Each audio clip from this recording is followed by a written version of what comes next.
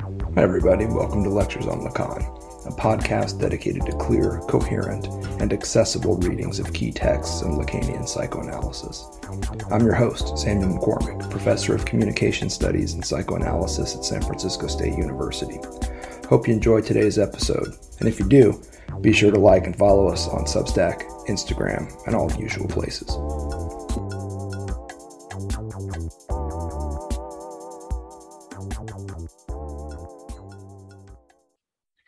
Okay, who wants to read? Starting from where? Could you say the sentence again? Thank you. Page 718, Standard English Translation. Second full paragraph begins, except for its name.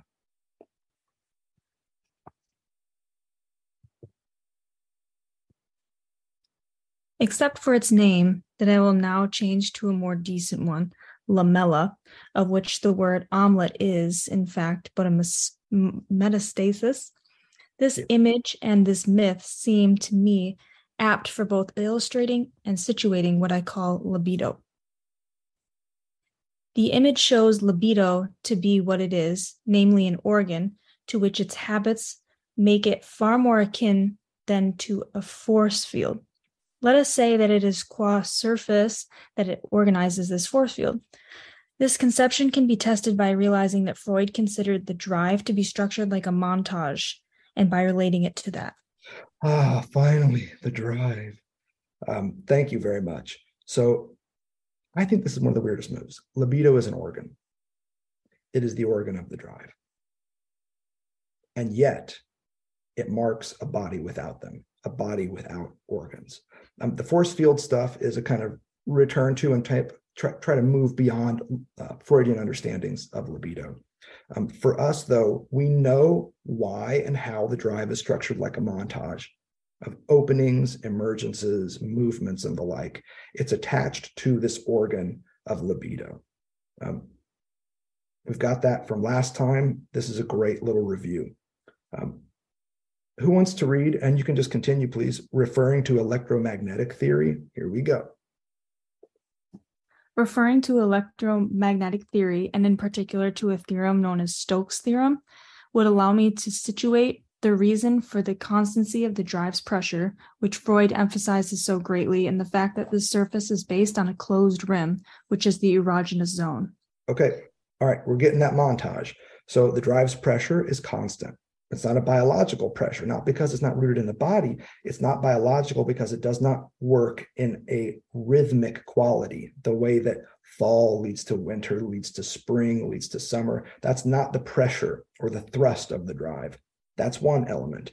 And now we've got this closed rim of the erogenous zone. That's the second of four elements that go into this montage of the drive that we talked about last time. So far, we're cool. All review. With the exception of electromagnetic theory. Please continue with, it is also clear. It is also clear that what Freud calls the Schub, or flow, of the drive is not its discharge, but should rather be described as the turning inside out and outside in of an organ whose function should be situated in relation to the preceding subjective coordinates. Okay. You know where I'm going to go with this. You've heard it from me before, but this is the drive theory that we're developing here. And we are developing it not by reading a secondary source on the drive. We are developing this by reading Lacan on the drive. There is a flow, which is not a discharge. You see, previous theorizations of the drive would suggest that there would be some sort of a bodily energetic buildup. And then that would hearken to the mind psyche, and the psyche would be like, okay, shit, we got to do something with that. Let's find something in the world that will allow for the discharge of that energy. Lacan's like, yeah, we're not messing with that. Electromagnetic theory, yes, but not this discharge of energy business. What Lacan is talking about is a drive that is active. The drive is an activity. Yes, it has active, reflexive, and passive tenses, but the drive is fundamentally something we do. It is an adventure. The drive is something that is more not like an avatar. That's not right. The drive has a series of adventures and activities that it undertakes, but every single adventure that marks the drive has the same in-out structure. You see, erogenous zones, marked by rim-like structures of so many mouths on the human body, as Lacan once put it. That's back from Seminar 7, I believe. Are openings. Openings that can be open, openings that can be closed. The fence of the teeth, as Homer put it. When you have openings that can be opened and openings that can be closed, you allow yourself to have interiors and exteriors, insides and outsides. And the drive is something that emerges from an opening, like a bubble from a mouth, comes out, encompasses a void, not unlike a bubble from the mouth, and then comes back in to its original source. You know you're dealing with the drive when you've got an in-out operativity happening. And that's what we're seeing here. If you need the passage in Lacan, this is one of several, where he talks about the turning inside out and outside in of an organ. And not just any one, but one that should be articulate with all the subjective coordinates. This organ must be called unreal, in the sense in which the unreal is not the imaginary and precedes the subjective realm at conditions, being in direct contact with the real. And here's one way that we can answer that earlier question about the child's cry. It's not real, it's unreal. That is why my myth, like any myth, strives to provide a symbolic articulation rather than an image. And then here is the great bottom line from our session last time. My lamella represents here the part of a living being that is lost when that being is produced through the straits of sex. If lamella as libido is what is lost when the organism becomes a subject, a living subject, through the straits of sex, the drive is what allows us to march that process back and reclaim and restore aspects, touches, tinges of the libido. This part is certainly indicated in the media, that microscopic anatomy materializes in the globules exposed for the two stages of phenomena organized around the chromosome reduction and anatomy. Sex gonad. Okay, got it. He's talking about pigeons, right? We'll see. Represented here by a deadly being. It marks the relationship in which the subject plays a part between sexuality, specified in the individual, and his death. We also know what that means. Sexuality is always tinged with death, for one reason more than others. And that is because sexuality splits the living being into a reproductive function and a lethal function. In order for the species to live on via reproduction, the individual that propagates the species has to die. That's a very bioanimalistic read on this. What's different about us is that we actually have words for this. You just heard some. We can actually talk about the relationship between sexuality and death. And in fact, what Lacan wants to point out constantly is everything you've heard him say about language, the signifier, and how it introduces us to death and loss and desire and the like. It's all fundamentally dealing with what we experience as sexed beings in relationship to the ultimate cut, which is death. We can use signifiers to talk about death in part, if not in whole, because the signifier is death. It's by way of the signifier for, remember last time, elephant, that I can bring forth something that is not here, that is absent, and might even very well be dead. Everybody with mics off, say the name of somebody who is dead. My mic is on, so I'll just say it. Jim. Not Jim, our friend here, and not Jimlet either, but an old buddy of mine named Jim, dead. When you say that name out loud, it doesn't bring that motherfucker back to life, for better and for worse.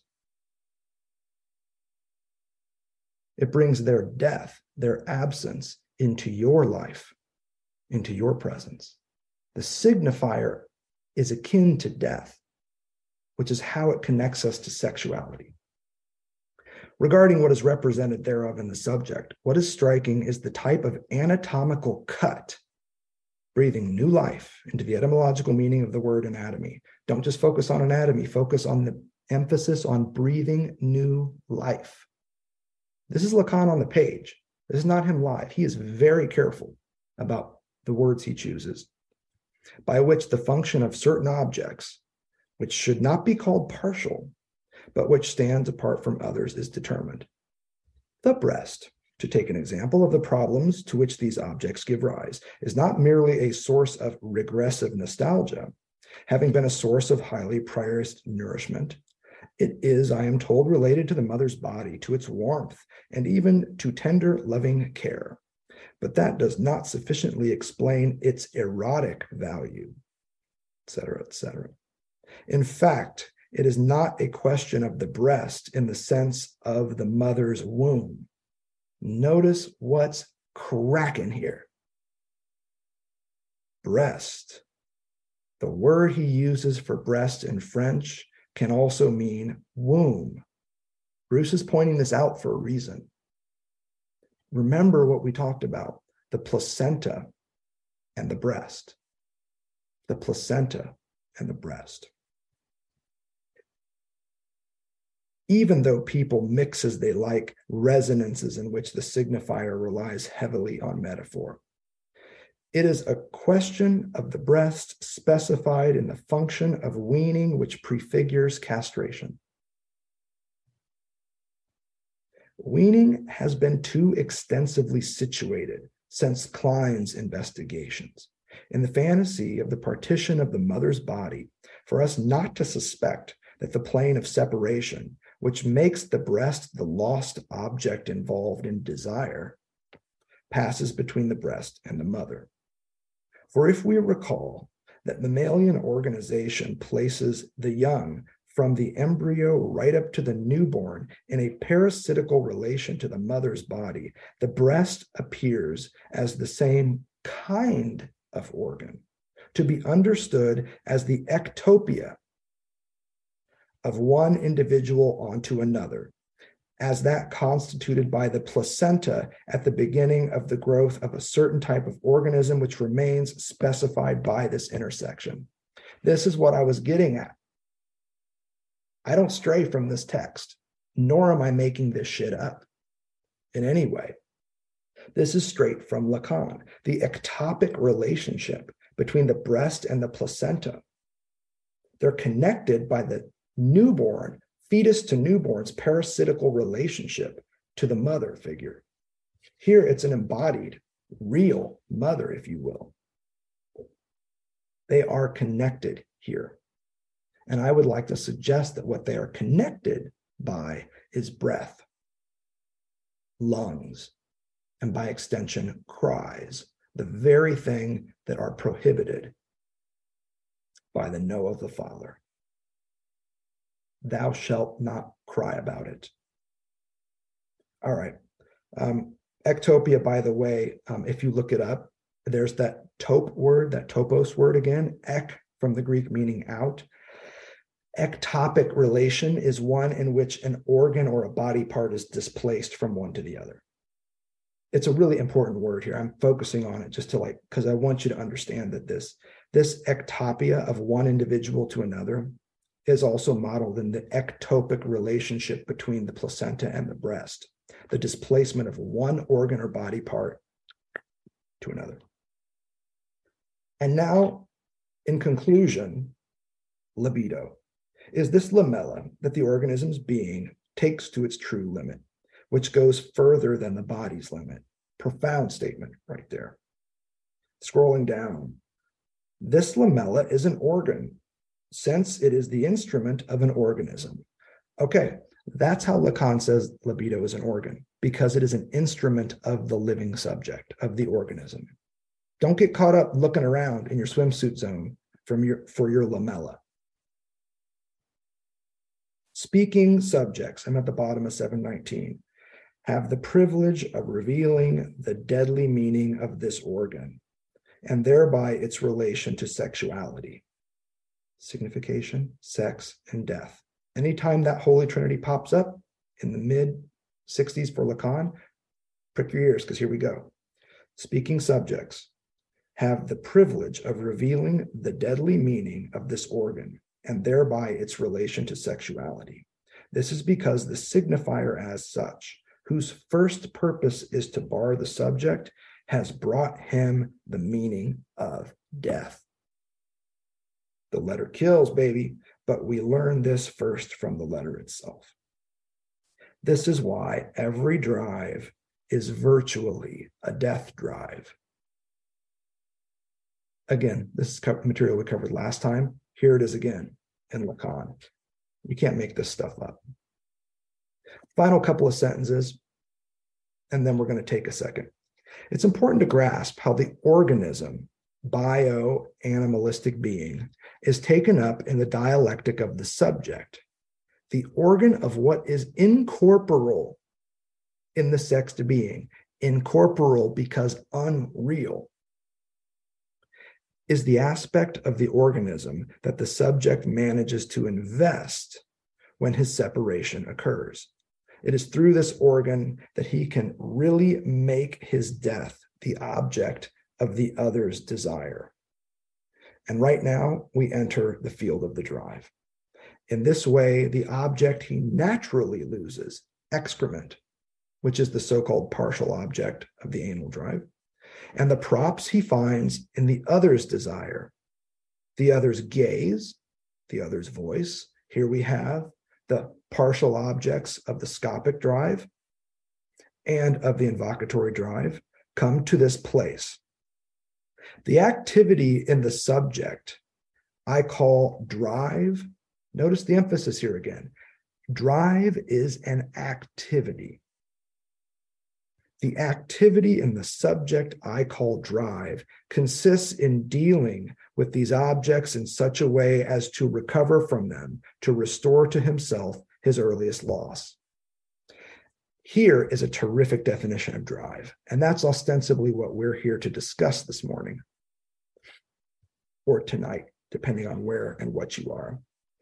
Dealing with these objects, partial objects, in such a way as to recover from them and to restore to oneself this earliest loss, this loss of pure life, of that original egg, not the phantom that took flight. Perhaps it is indeed the egg that we're looking at here.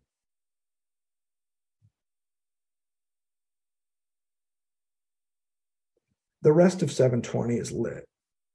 I'll let you read it. There's good stuff in here. A really key paragraph on the side of the living being. It's a nice little summative statement. On the side of the living being, here on page 720, as a being that will be taken up in speech, never able in the end to come to be altogether in speech, remaining shy, again, shy of the threshold, which notwithstanding is neither inside nor out. There is no access to the opposite sex as big other except via the so-called partial drives, wherein the subject seeks an object to take the place of the loss of life, libido, he has sustained due to the fact that he is sexed. Sexed, again, having to do with reproduction and death and a sundering of enjoyment. This was one of the passages that got me thinking that from here we might venture forth into seminars 19 and 20. Because here we're not just talking about sexuality, the straits of sexuality, bipolar, but relationship and access to the opposite sex, qua big other. Puts us right on the path. This is a great little prefigurative statement. And with that, let's pause. It's 11:52 a.m. in San Francisco. I want to take a 5-minute break. We just finished Position of the Unconscious. 5-minute break and then come back. The final hour, I want us to be focused on talking through the drive, mapping it if we need to, and putting these pieces together so that by the end of our time together here, we're going to have an ability to talk through the drive in a way that even your dead friend can understand. Okay, I just want to check in with everybody here. I've started sharing my screen. And can somebody give me an indication just to make sure that this is visible to you? Yeah, we can. Great. Thank you. I want to also call your attention to the chat if you haven't already. The egg, yeah. We can talk about that more if you want, but I think it's great. And it really helps you figure out exactly the tradition that Deleuze and Guattari are working pretty damn hard to emerge from.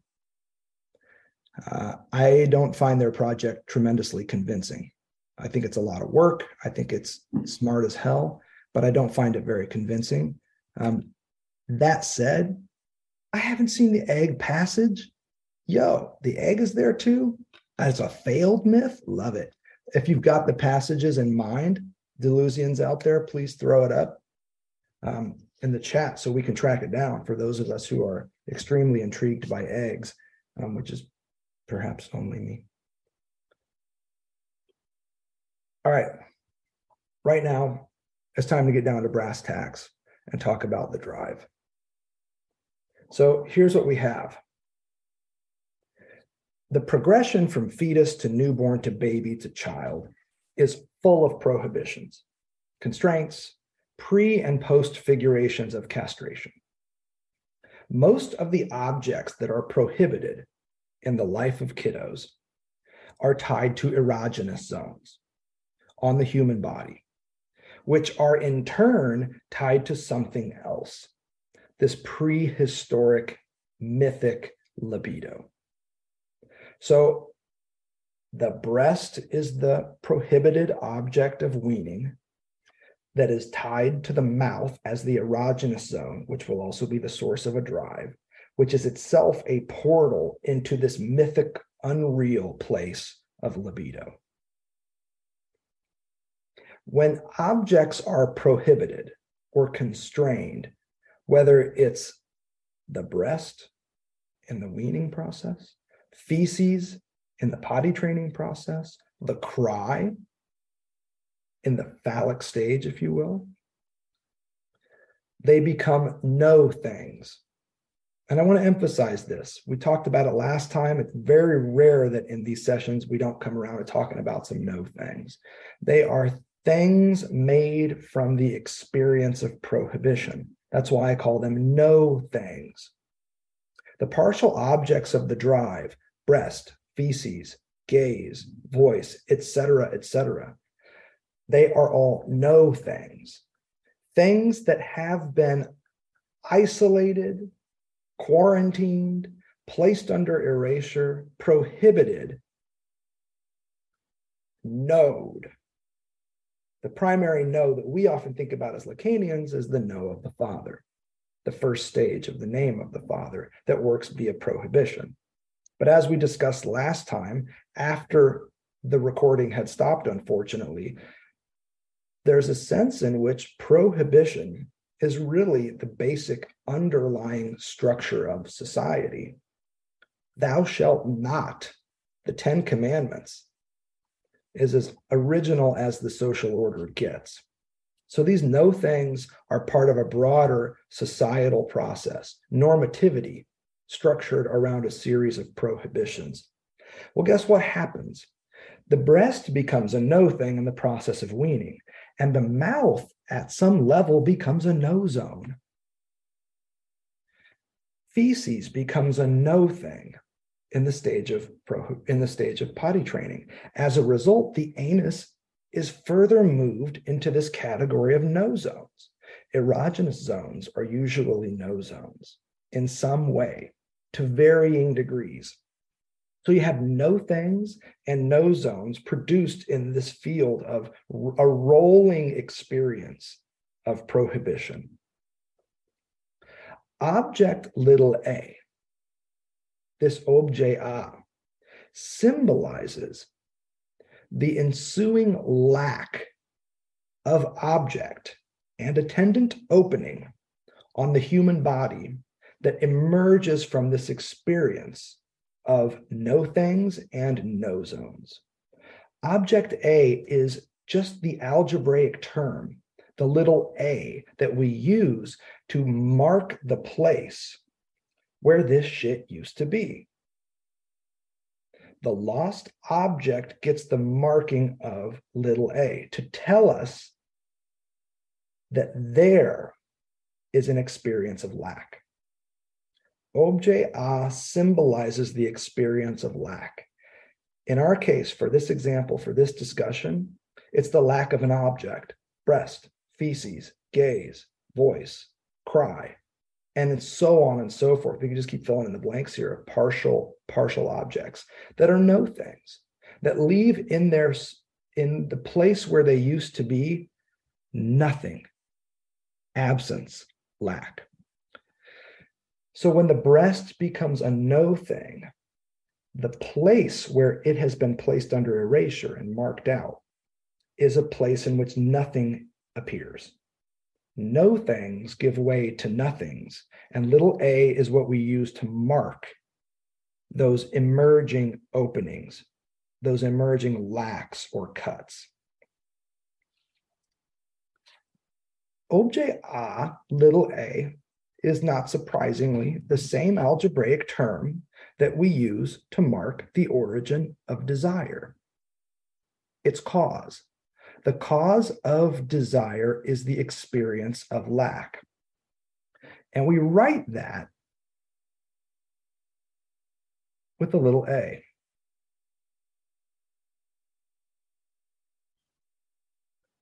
Little a is the object cause of desire. It's the cause of desire. It's the experience of lack. What happens, as far as the drive is concerned, is that these lacks are really difficult to deal with. So desire is always in search of stuff. Here is the cause of desire. Here is the object of desire.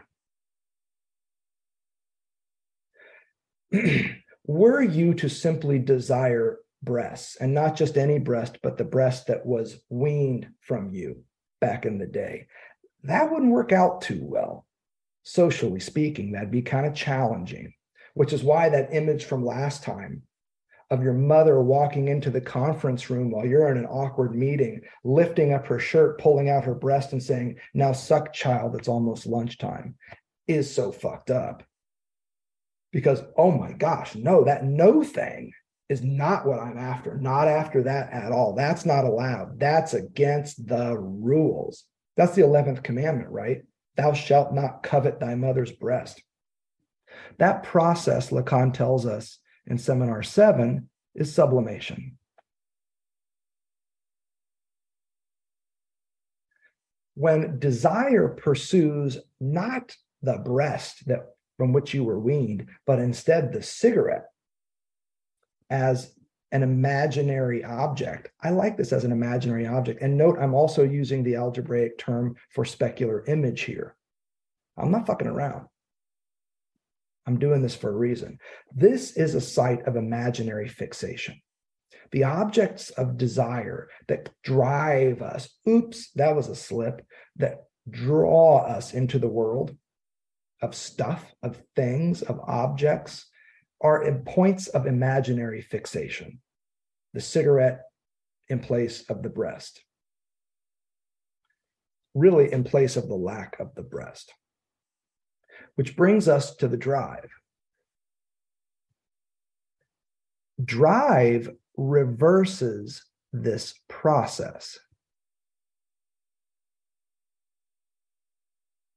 Drive takes us from the field of objects that we hope, but also hope won't satisfy our desire, and fill in the blank left behind through this rolling series of prohibitions we've endured. Drive reverses this process, moving from objects to what this actually is, which is an opening. This is why I say at the start of today's work that the cause of desire is the object of the drive. The cause of desire, the experience of lack, is where the drive heads. It moves away from the sublimated objects that desire vaunts, purchases, consumes, back toward the experience of lack that conditioned the pursuit desirously of those objects. That's also why I say that drive is not a sublimative experience. It's desublimation at work.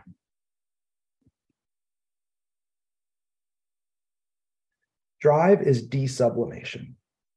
And this is why it's so weird in Seminar 7 that we have that talk again of ordinary objects rising to the level elevated to the dignity of Das Ding, of the thing. What a horrible way to treat your thing, to allow ordinary objects to rise to that level. Hell no, man. The sublimatory process of finding ordinary objects to substitute for the Das Ding, the thing that has been axed from your life, is a humiliating endeavor. What the drive shows us is that the stuff, all the imaginary fixations that are the object of desire, are actually rooted in Das Ding. It's not that they are elevated to the level of Das Ding. It's that when you push on those objects, they're rooted in Das Ding. That's the difference. Lacan needed one more sentence after that one to tell us this part. Ordinary objects that are elevated to the status of Das Ding, of the thing, Seminar 7 here, the truth of that, when the drive enters, is that those ordinary objects are not rising to the level of Das Ding. They are rooted in the soil of loss, of lack, of Das Ding, of the thing beyond all things. That's an important part here. Were we to keep going, what we would find is that this A, that is the cause of desire, is connected to a whole host of lost objects. You can just write some of them in. Breast, feces, the cry, the gaze, and of course, the famous etc. that many folks like to talk about in terms of Zizek's and so on. We don't need to mess with that. You see where it's headed, which is nowhere. What we're looking at here are partial objects that have been prohibited. These are the no things that we were talking about.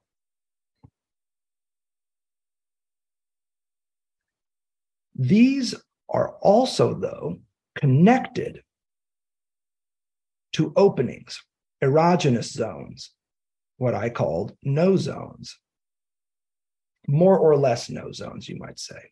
So the breast has the mouth, feces has the anus, the cry has the, I'll let you figure that one out, the gaze has the eye, and so on and so forth. We can just keep going with this, right? Each of these erogenous zones are openings. Little a is an opening. Each of these is an opening. And there's more. These no zones are not just openings. They are archaic representations, leftovers portals to that earlier loss. They are what Lacan calls libidinal residues. The mouth, the anus, all of the limited openings on the human body, they are libidinal residues. So what you have here is that between libido and the drive, there's the human body. Each of these nozones that allow for the drive by way of the human form to access libido, mythic or otherwise, are rim-like, edge-like structures, most of which can open and close, and therefore allow for interiors and exteriors. The erogenous zones are really an important part of the drive. They are the openings from which the drive emerges, runs its circuit around objet A, and then returns back to that very same point. And here's what else I want to say. All of these erogenous zones are irreducible by sublimation. Sublimation can never fully reduce and close the openings afforded by these nozones. No cigarette can fully plug your mouth. It doesn't work that way. There is an irreducible libidinal economy at the level of erogenous zones, according to Lacan, that cannot ever be fully sublimated. There's always something left. It could just be at the level of intense nerve relations around these rim-like structures. I would suggest, though, that these are in fact real points of access to the libido. Whatever we're doing with this mythic thing, lamella libido, each of these orifices is a portal to it.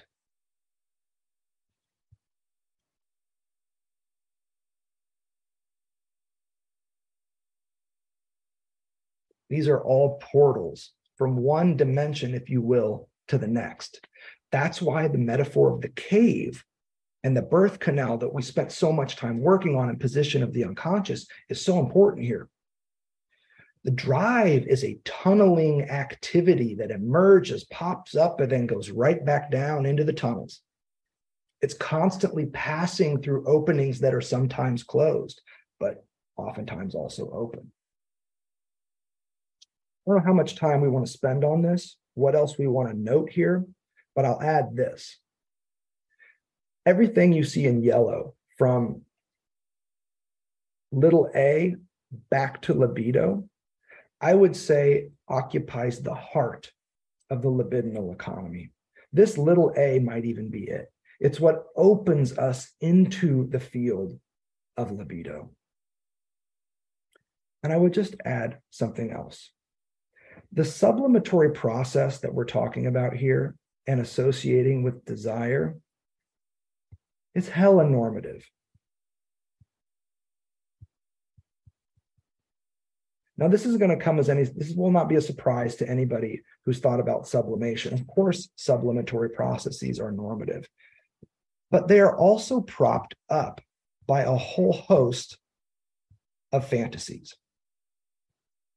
Fantasy is operative at the point of sublimation, which is why I say that the objects glommed onto by the sublimatory process are points of imaginary fixation. That shit is real. At the level of the drive, what we see is a different matheme altogether, and you know it all too well at this point.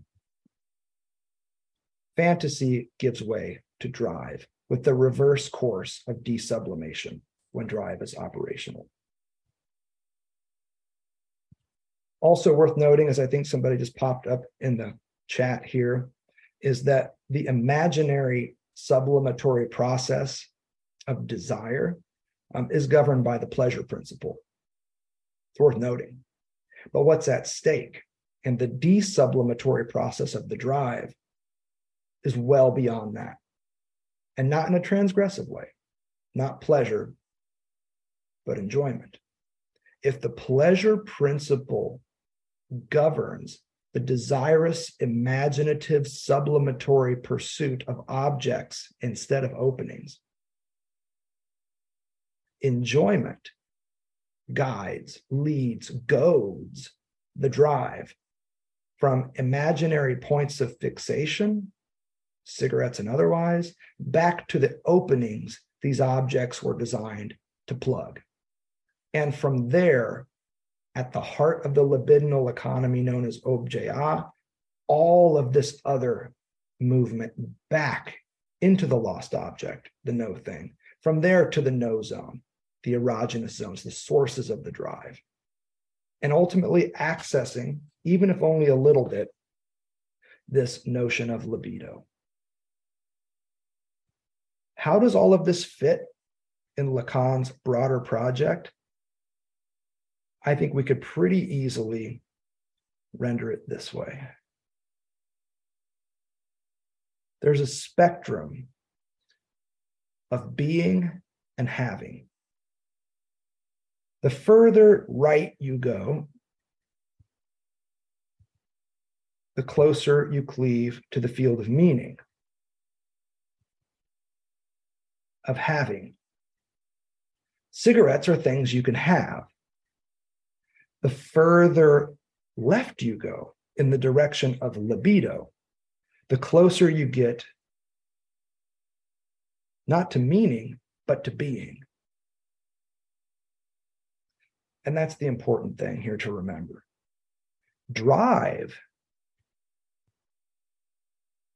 has access to both in a way that desire does not. Drive allows libido and language to flux in and out of each other. Drive has access to the field of meaning and signification. It knows about objects. It knows about imaginary points of fixation, but it also knows about openings. And by God, if it doesn't pursue, if only via ignorance, libido and something beneath, beyond, through those openings. The drive is so important in this sense because it is a portal, not just between libido and desire. The drive is a portal between the field of meaning, the field of the big other, and the field of being, the field of the organism. And you now can see what we're talking about here. In the circles that overlap in Seminar 11 of meaning and being with non-meaning in between. What else is that between but the opening that ultimately symbolizes the drive? The lozenge left after the subject and demand have faded. What's left is an opening. And it's an opening where you can access meaning, but also being. The drive is important. This is one of the reasons why it's important. Let's pause there for some additional questions. What's on your mind? I guess I could ask a couple of questions. How about one? So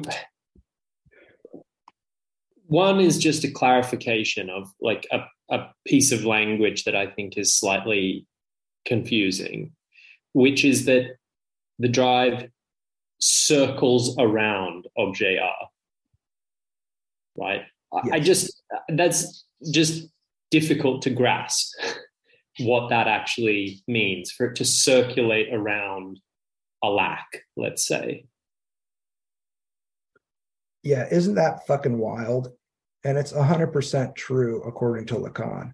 So here is your bubble logic of the drive at work. Here you've got your source. Here you've got your aim. Down here, I guess, is where you could put thrust. Mm-hmm. The source is the erogenous zone. This is also the no zone we've been talking about. And then we come to the object of the drive, which according to Freud can be kind of whatever you want it to be, whatever you glom onto, and then you retroactively through experience take that object as the object of whatever drive it satisfied, according to Freud. What Lacan wants to notice is he wants to take this idea that the object of the drive is so indifferent to the drive because it's not actually an object at all. It is instead an opening. And that's why Lacan chooses for the object of the drive, little a. It's an opening of sorts. And in fact, if you want to think about this in terms of another good diagram that Lacan messes with in Seminar 11, I think I did a post on this in our Substack on hoop nets. So the hoop net is like, it's a kind of like vascular looking thing. It goes like this. And the idea is that fish swim through a very small hole and then they enter this big portal in beneath, and they get kind of looped around in there and they can't quite find the little hole to get out. So a hoop net looks kind of like this. Lacan's point is that this is little a right here. And you might say this is the unconscious down here or whatever, but the point is that it's a small, narrow portal through which things can pass. And I think if you want to be kind of clever about what's happening here, take the circle around objet A in the drive and remember that it's the opening here in the neck of a hoop net as well. So you have to imagine if you're looking at the drive as you are right now, when you look at A, what you're looking at is a hole. And you look through that hole, through that opening, but into that opening, you find the unconscious. It's an opening into something else. It's not just a vacuum. It's not just a void. It's an opening, a portal into something else. And so what I would say is imagine as you look at the little a in the diagram of the drive, as though you are looking down the neck of a hoop net. You're looking down the neck through this and into this other area where something else resides. And what I would like to suggest is that as you look through that thing, what you see are prohibited objects, more primitive than the socially acceptable ones that your desire pursues, breast, feces, and the like. But what I would suggest is that what you really see are not the objects that were there. You don't see the breast that used to be there. What you see is, in fact,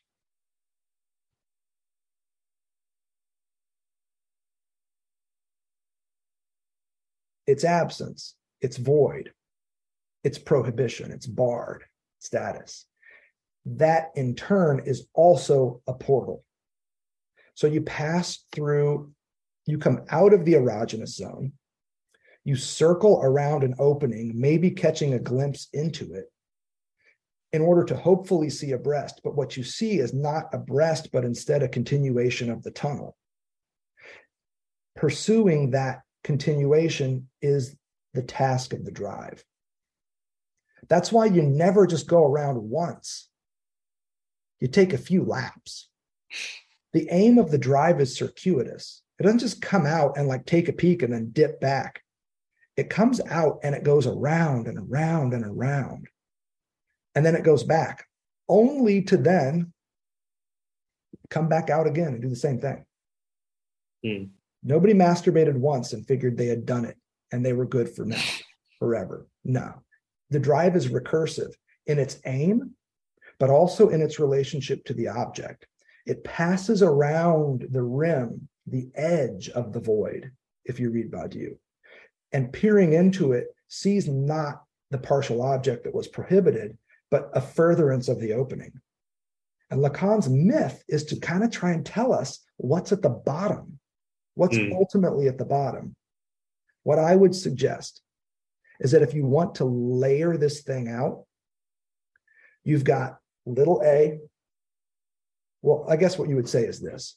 you've got all these partial objects.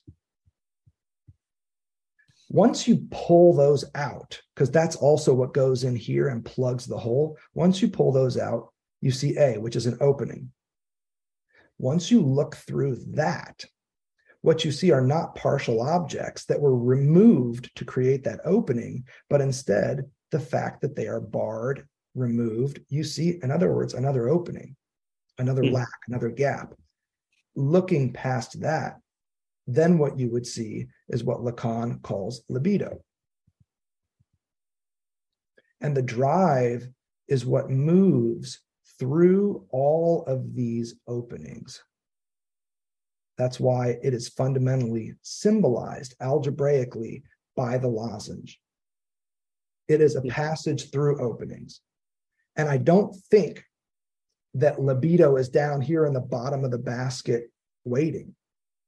In fact, what I would suggest is if we really want to be clever about this, what's at the bottom of the basket is the unconscious. Libido is something else. But the unconscious also moves the same way. That's why position of the unconscious is really important here. And that's why I emphasize the cave and the openings and all this stuff. The rim-like in, out, open, closed, temporal pulsations that show us the unconscious. You see, the hoop net here, this opening is also one that can be closed. What is the first thing you grab as a fisherman when you reach down to pull up your hoop net? This is where you grab. This is where you constrict. You tighten that thing up and you pull up your net with all the fish inside. So it's an opening that can close. Among other things that get plugged up in that hole, it's not just the stuff of desire. Transference is also a closing of that hole. Nevertheless tells you where it is. So underneath there is also the unconscious. What else is this but, in fact, the cave door? The temptation in psychoanalysis, and here I'm cribbing from Bruce's work, is to think that you want to focus on what the analysand tells you is all the stuff they want, all the things they're into. Oh, I'm not, that's not, I saw something really scary in a movie last night, and it was like a horrible relationship they were having, but that's not the kind of relationship I want to have. And the trap would be the analyst who then says, well, what kind of relationship do you want to have? Enough about your desire. Let's talk a little bit more about your desire.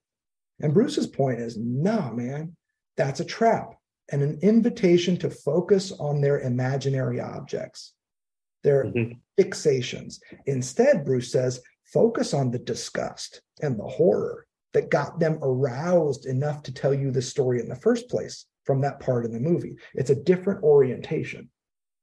And his wager, which I think is right conceptually, I'm not that kind of doctor, but conceptually it lines up with what Lacan is doing, is to say that if you focus not on the object of desire that the analysand says they want, in other words, not the plugging of the hole, but the hole that felt the need to be plugged at the level of the subject, what you then have instead is an access to what they enjoy.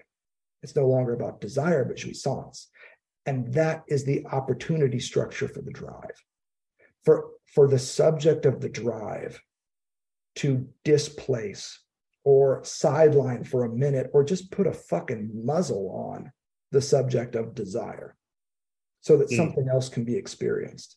And I understand this to be a solid analytic move. I've talked to other Lacanians who say this shit works. I don't know. But I think the idea is that wherever you see a blockage, it kind of makes sense, you'd be looking for the hole that blockage filled or attempted to fill. And what else is the lamella? Look up lamella. Think about it in terms of mushrooms, fibers, and little flat things that fit in little places. Lamella is a weird, weird thing. I'm not sure if that answers your question. No, it did. Okay. It really does. I guess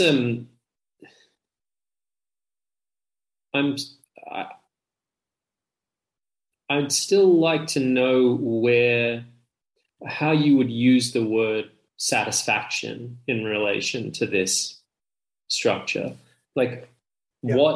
what does drive satisfaction mean in the context of everything you've just said? That will be one like follow up. Yeah, I think that's great. Look, I said this last time, and I think I want to just really emphasize this because that question is so spot on. It is what's at stake in all of this. If indeed the drive signals the end of analysis, if it's the beyond of analysis, and satisfaction is what is afforded by the drive, what the hell is that? Let's be clear.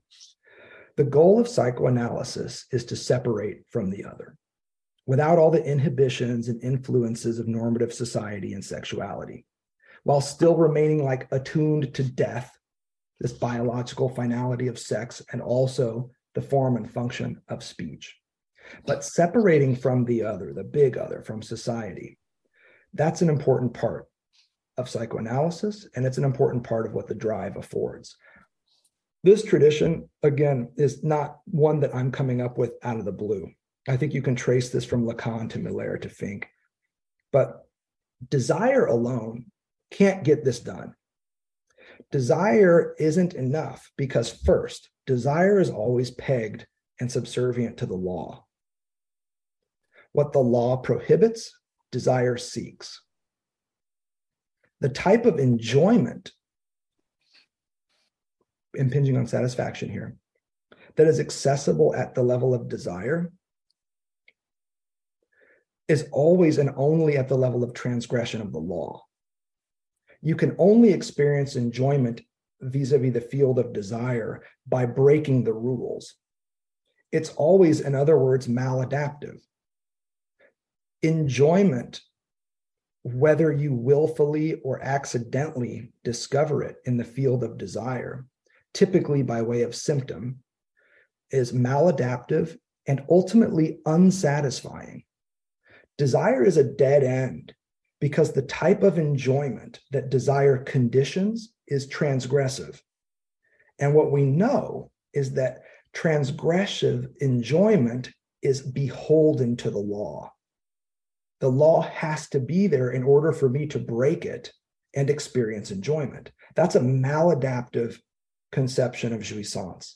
And desire is a dead end as a result. What matters here, to your question, is that it's unsatisfying. Fucking on an airplane is in the end pretty unsatisfying. It might be intense for a minute because you're breaking the rules, but it's not satisfying. So you can think of examples like, they want me to do it, so I won't. Dad wants me to become an engineer, so I'm not going to do it. Whether you are revolting against the gender identity that was assigned to you at birth or embracing it wholeheartedly, your identity is still pegged, if you will, on that assignment. I'm not supposed to eat snacks after 10 p.m., so I will. I'm living it. You know what? I saw it on a commercial. It said, I earned this. I've been working hard all week. You know what? I've earned another beer. I deserve this. That's exactly what you deserve. What's silenced and suppressed in all of this is, of course, the drive and the type of satisfaction that the drive affords. Now, we don't quite know what that is yet, but I think we're close. To such an extent that here's what I would say. Desire guards against the drive. It's a defense against the drive. Fantasy helps, but desire is the real muscle, although propped up oftentimes by fantasy, that guards against the drive, keeping us on these sublimatory cycles. Part of the task of psychoanalysis is to liberate the drive and shift from other people's demands as we imagine them, other people's desires as society throws them to us, to all those no things that can bring real satisfaction. Note the move here. From imaginary demands to symbolized desires to real satisfaction. So the first thing is that the satisfaction afforded by the drive is going to be a real satisfaction. The subject of the drive is a subject of the real. In order for this to happen, though, it's not like you get to re-suck your mom's breasts. That's not what we're talking about here. Objet A has to be embraced, not as what I imagine you to want me to do. There's fantasy, the matheme for fantasy. There's a little a in an imaginary object position. And it certainly can't be what I think you want. There's the symbolic. There's objet A at the level of desire. But instead, it has to be experienced as my lack. The drive does not get us back to mommy's tit. What it does is it gets us to the lack that is left in its place and embracing it as our lack. I think that's a really important part of this. There's an ownership that happens at the field of lack that desire doesn't have. Desire never wants to own up to its lack. It'll tell you all day long what it wants, but it can't ever tell you why. It pursues recognition from others, but it can never recognize its own cause. It never wants to talk about why I actually want the cigarette.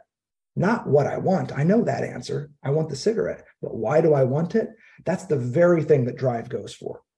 I want it because I don't have it, because I lack it. That experience of lack is the object of the drive. And so in order for the real satisfaction that Lacan promises at the level of the drive to be experienced, that kind of jouissance that is not transgressive and dissatisfying, but instead adaptive, well-adjusted, satisfying to happen, the first thing to occur is a shift from objects to openings. I'm no longer interested in certain entities as I am in the lack that put me on their trail in the first place. And that lack is mine. This is why fundamentally, psychoanalysis does not have an ontology. There is no ontology of Lacanian psychoanalysis because the ontology of psychoanalysis is a meontology. It doesn't deal with being, ontos in the Greek. It deals with non-being, lack, absence, emptiness. That's the hook. The hook of psychoanalysis at root philosophically is that its ontology is in fact a meontology. It deals not with being, but with non-being. And objet A is so central to the drive because it is a symbol of non-being at the heart of my libidinal economy, not yours, mine. The drive makes it about me. The subject of the drive finally gets to enjoy what they enjoy. You see, the subject of desire, to the extent that they experience enjoyment, all they're really getting off on is what you've told them they can't have. And so their enjoyment is still hooked into your demands and desires. The drive is a way out of that. That's why it's the fourth fundamental concept of psychoanalysis. It doesn't appeal to the big other. It doesn't ask permission. The whole goal here, in other words, for drive satisfaction, when that occurs, it's like desire's still there, but we're not inhibited by it. It doesn't tell us what to do anymore. There's just no opportunity for that. And what desire stops doing is it stops inhibiting our satisfaction, which brings us to the answer to the question, I think. What exactly is it to experience drive satisfaction? What is the satisfaction? Here's how I would put it. And I think I'm quoting Bruce here on this one. It allows you to enjoy your enjoyment. You can enjoy jouissance at the level of a drive that you cannot at the level of a drive or at the level of desire. Desire will give you enjoyment, but it will never let you enjoy it. You can get drunk as hell on desire. You can drink as many beers as you want. You can get out there. You can break all those rules. The drive, though, is that sip of beer that forces you to pull the cup away from your mouth, make eye contact with the glass, and say to it, God damn, that's good. It allows you to enjoy your enjoyment, to have a jouissance relative to the thing that you're getting after. And it's a cup, a vascular being just like you. God damn, that's good. I think the satisfaction of the drive is the satisfaction of having a non-transgressive experience of enjoyment. Jouissance without the law as its fundamental peg. This doesn't mean, again, this does not mean that you live in a world without constraint. The drive is not like some fucking hedonistic approach to life. It's not this overwhelming, unbridled desire. That's important too, but it's not what we're getting at here at this point. The superego is still there. The big other is still there. It's just that jouissance in the field of the drive becomes something permitted. And I think that's really key here. In this tradition from Lacan to Miller to Fink, the difference between desire and the drive is their relationship to jouissance. Desire's relationship to enjoyment is transgressive. I can enjoy only by breaking the rules of society. The drive's relationship to enjoyment is permissive. Enjoyment at the level of the drive is not prohibited, it is permitted. You allow yourself in a way that at the level of desire, we never do. So I mentioned earlier, like how you might try and do this in clinical practice. A lot of this is, I take it straight from the folks who I trust around clinical work, first and foremost being Bruce Fink. I think he's pretty good on this point. You focus less on what the analysand says they want and more on moments of affective intensity, expressions of satisfaction in their speech that they are very quick to censor. You see, there's that moment in the film that gave you a strange feelings, great sadness that grossed you out. And then you say, but that's not the kind of relationship I want to have. That would never happen in a relationship that I want to achieve. Very quickly, desire rushes in that moment of enjoyment to talk about what it wants. A really maladaptive relationship that Jeffrey Dahmer had to his third ostensive boyfriend. Oh my gosh, I can't imagine that being my partner because I would never want that. I don't like to eat frozen human flesh. I like mine fresh. I can't imagine being in that relationship with Dahmer, et cetera, et cetera. The point here, though, is that analytically speaking, what you would do is punctuate those moments of desirous expression and instead emphasize or highlight the previous moment of excitement that desire then censored. Get back to that previous moment, that turn on, that moment of disgust without seeming disapproving. This is how I read the clinical experience working out here. Strange feelings, great sadness, you name it. You give them a place in the subject. Experiences of jouissance that are not rushed away from, but instead have a special place that's just for them. Here's why I think it's really important. And this is what's going to carry us beyond the tradition that I'm just describing here. One of the things I hear Bruce Fink saying about this moment is that you wouldn't let these intense expressions of affect, these affective intensities, to be explained away. You don't allow desire to rush in and immediately move in the opposite direction. You don't take the bait as an analyst. And Bruce says something really smart here, I think. He says, you don't allow these expressions of affective intensity in analysis to be explained away as anxiety. And I think that's important here. Desire may be a defense against anxiety, as we learn in Seminar 10. But both desire and anxiety guard against the kind of satisfaction that the drive affords. They guard against any experience of jouissance that is not at the level of transgression. They inhibit jouissance in the sense of drive satisfaction, in the sense of a permissible experience of jouissance. The analysand, according to Fink and in this tradition, is rushing away from jouissance as though it's off limits, illegal, barred, when in fact they should be having a special place, which is, I would say, therapy, to work on those things, to think about those things, to embrace those things at some level because that is them. But this important move towards anxiety, I think, is where things get interesting. Part of the challenge of getting to an experience of enjoyment that is non-transgressive is that you don't just have to battle against desire. You also have to battle against anxiety. Anxiety is always there at the hedges of jouissance, guarding against it. This is exactly why we get this definition of the drive in Lacan's essay on the drive. It's a 3-page masterpiece.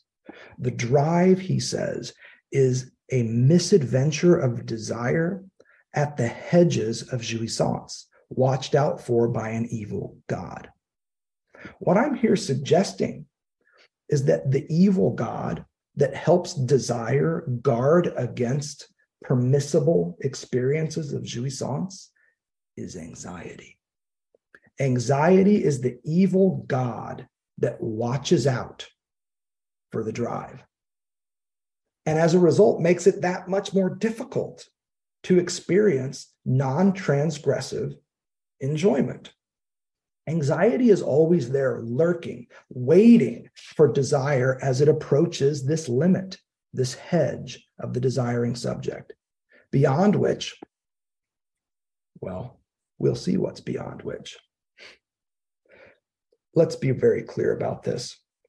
Where exactly is the hedge, are the hedges that Lacan is referring to? Where is the hedge of jouissance?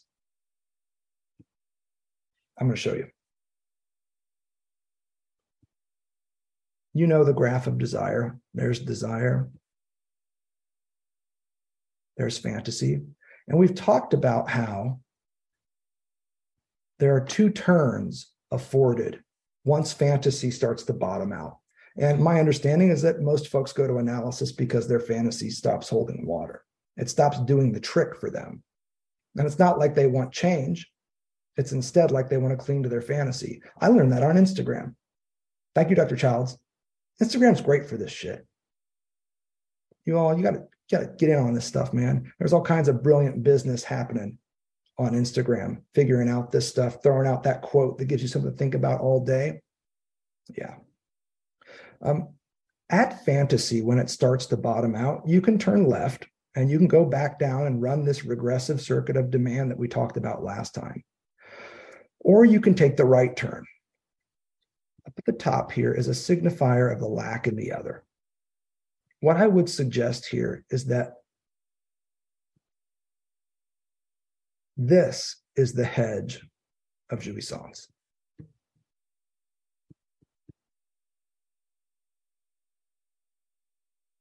That Lacan is talking about.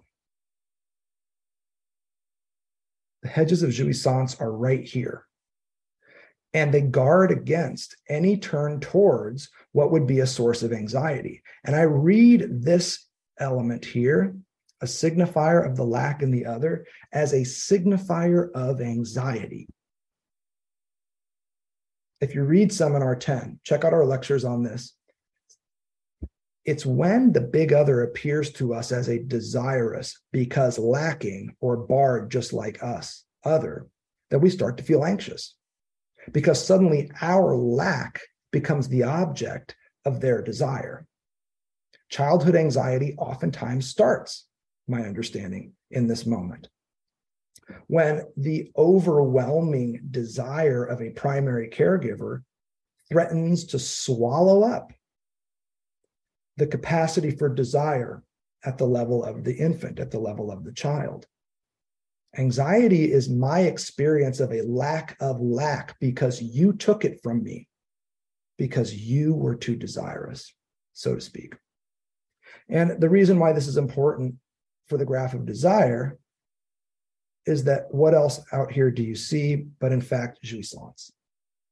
Jouissance is out here on the graph of desire, right next to the signifier of the lack in the other that would cause us anxiety. So anxiety belongs out here.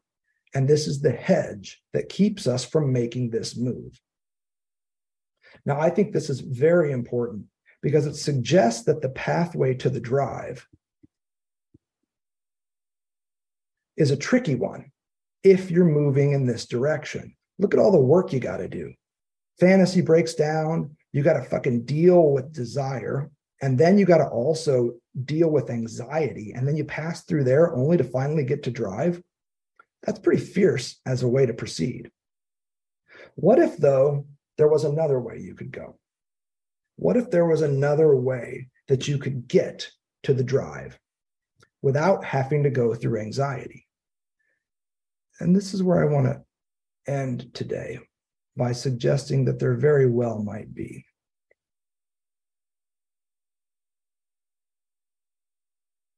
And the key figure here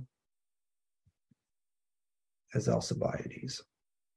I'm going to make this look a little bit more like the graph of desire. When you look at the upper portion of the graph of desire, there are actually two pathways to the drive. One is the one we just described, where you pass through the hedge of jouissance, defeating desire and anxiety enough to at least put a muzzle on them for you to experience the drive. But there's something more.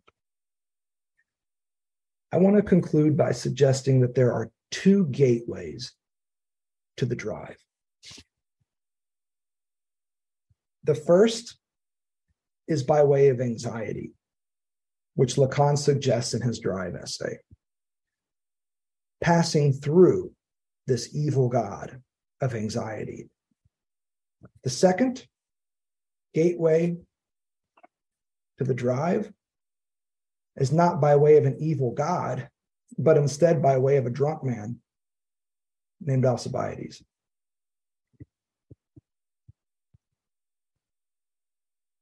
If you've got ears to hear, we are back with the theme that is always popping up in these early to mid 1960s works of Lacan, especially when he talks about love, libido, his myth, Alcibiades. Not just Aristophanes who shows up. He's also in the Symposium, by the way. It's Alcibiades that is a key figure here. Look for Alcibiades in the Subversion of the Subject essay, and you'll see some pretty wild stuff. Page 699, English translation. You don't have to check it out. Let me just quote it. Alcibiades is by no means neurotic. In fact, it is because he is the epitome of desirousness, a man who pursues jouissance as far as possible, that he can thus, though with the help of an instrumental drunkenness, produce before everyone's eyes the central articulation of the transference, when in the presence of the object adorned with its sparkle. If you're looking for how Deleuze and Guattari might fit into this, it's between the D of desire and the matheme of the drive, occupied here by the green Alcibiades. This is somebody who epitomizes desirousness, whose desire is unchecked, who pursues jouissance as far as possible, regardless of anxiety. Let's consider this for a second. In fantasy, the neurotic fades before the brilliance of their little a. Subject of the drive here being eclipsed by fantasy of the ego in particular. But fantasy and the ego, they don't change the fact that we're castrated, subjected to the other and the like. So the question then is, how do you get past all this shit? How do you get past the imaginary fixations of the fundamental fantasy? Alcibiades is one of two ways. You can go anxiety or you can go Alcibiades. Alcibiades flaunts his desirousness, his subjective division, his castration. It allows him to pursue jouissance as far as possible. That's what we're learning from the Subversion of the Subject essay.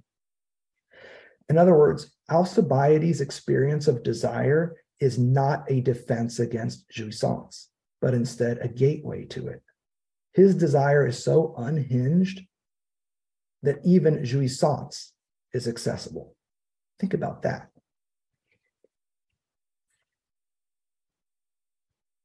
Notice what happens in the Symposium. Alcibiades shows up drunk as hell. He's got to have people prop him up. just to get him in the door. And he introduces a fundamentally new order.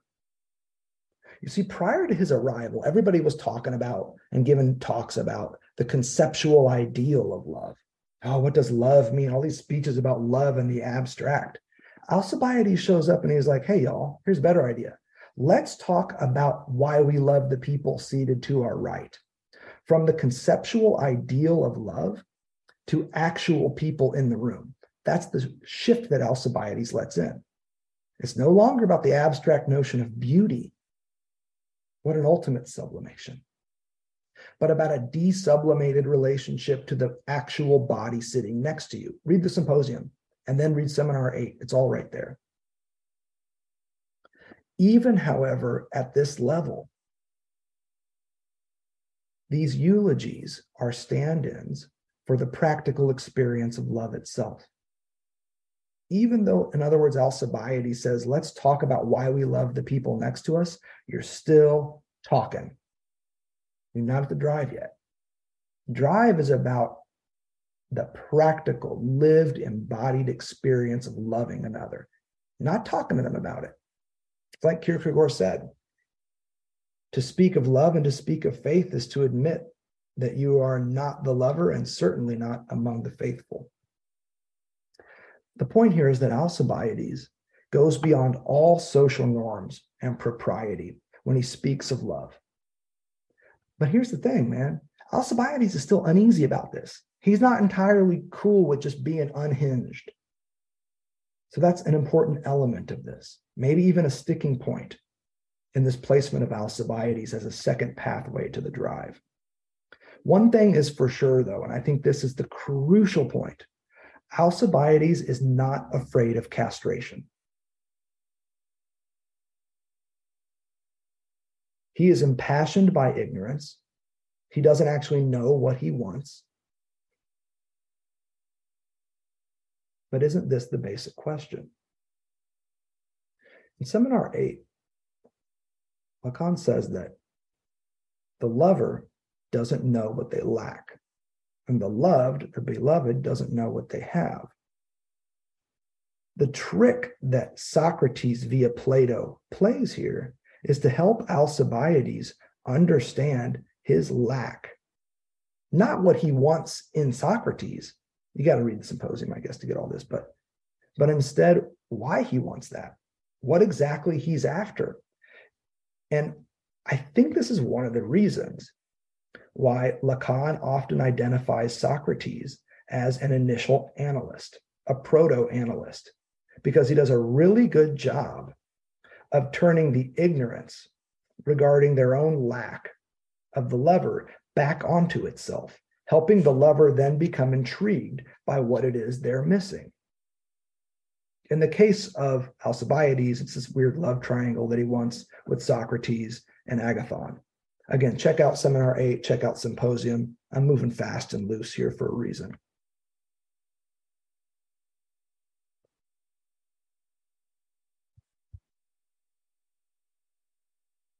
It's no coincidence that the theme of the Symposium is love.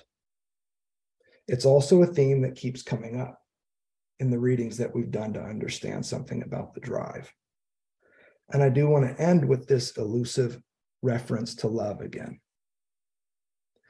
Seminar 11, it doesn't just end with the drive, it ends with this notion of limitless love.